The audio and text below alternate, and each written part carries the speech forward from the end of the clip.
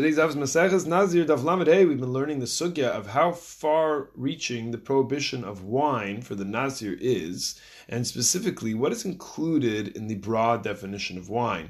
Now, much of the discussion revolves around this one pasuk, this one verse we discussed in yesterday's daf, which comes up again in today's daf, the ongoing conversation from Bamidbar Perek Vav pasuk Daled, which is the parsha of the Nazir. We'll put some emphasis on the end of the pasuk, where we find the words mechartzanim ve'ad zag lo yochel. So it's talking about the grape pits, the chartzanim, and the zag, the grape skin, are forbidden from being consumed by the Nazir. That's some debate about how much of these items constitute achila, eating, for the prohibition.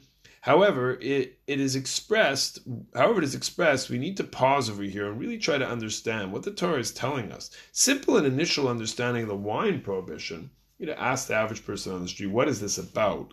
Is that it's about refraining from alcohol. But once we've introduced grape pits and grape skin, scratch your head and say, hold on a second, what does this have to do with the prohibition of wine?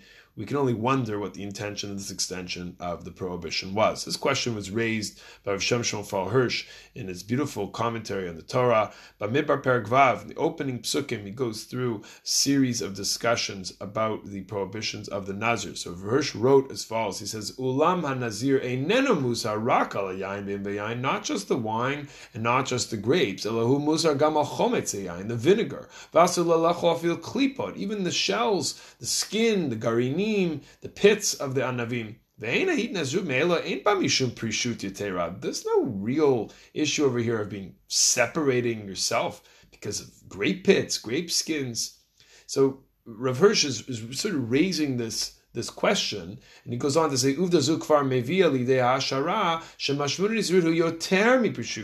therefore, there has to be something more, something going on, something more than just pre-shoot. It's not just about persons separating themselves. Rav Hirsch goes on to talk about, in the following commentaries, about the word Nazir, which comes from the root Nun Zayin Reish, Nezer, which means to be separate. And the same can be asked about the relevance of not cutting hair or not coming into contact with the dead, what they have to do with separating oneself. So in truth, the Ibn Ezra ben Abachaye preceded Rav Hirsch in this idea. So let's start there. The Ibn Ezra writes, Yesh omrim ki milat nazir migizrat nezer, this idea of nezer, va'ed ki nezer lo kavel rosho. He brings this verse. The nezer is actually a crown. It's a crown of God on their head. Ve'inen rachok da ki kol bnei adam avdei tavat olam.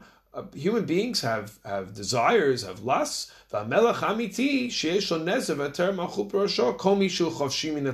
true king, a true person who is truly royal in that sense, is a person who is able to overcome, to beat down those desires and have control. So the Nazir wears a nezer, he wears a crown on his head. He is a king because he's in control. It's not withdrawn or isolated. He's actually part of society. He's part of the world. He's elevating himself, but he lives among people, simply with greater consciousness of Hashem all around him. So Rav Shem Shofar Hirsch explains, by extension, therefore, the Olah, the Korban Olah, which is one of the offerings that the Nazir has to bring, it actually comes before the sin offering, which is an unusual ordering based on these two offerings, which we find elsewhere coming in the opposite order. For the Nazir, it's the Olah first, since there was no sin, as we discussed in the past. Hasn't done anything particularly wrong according to the Torah,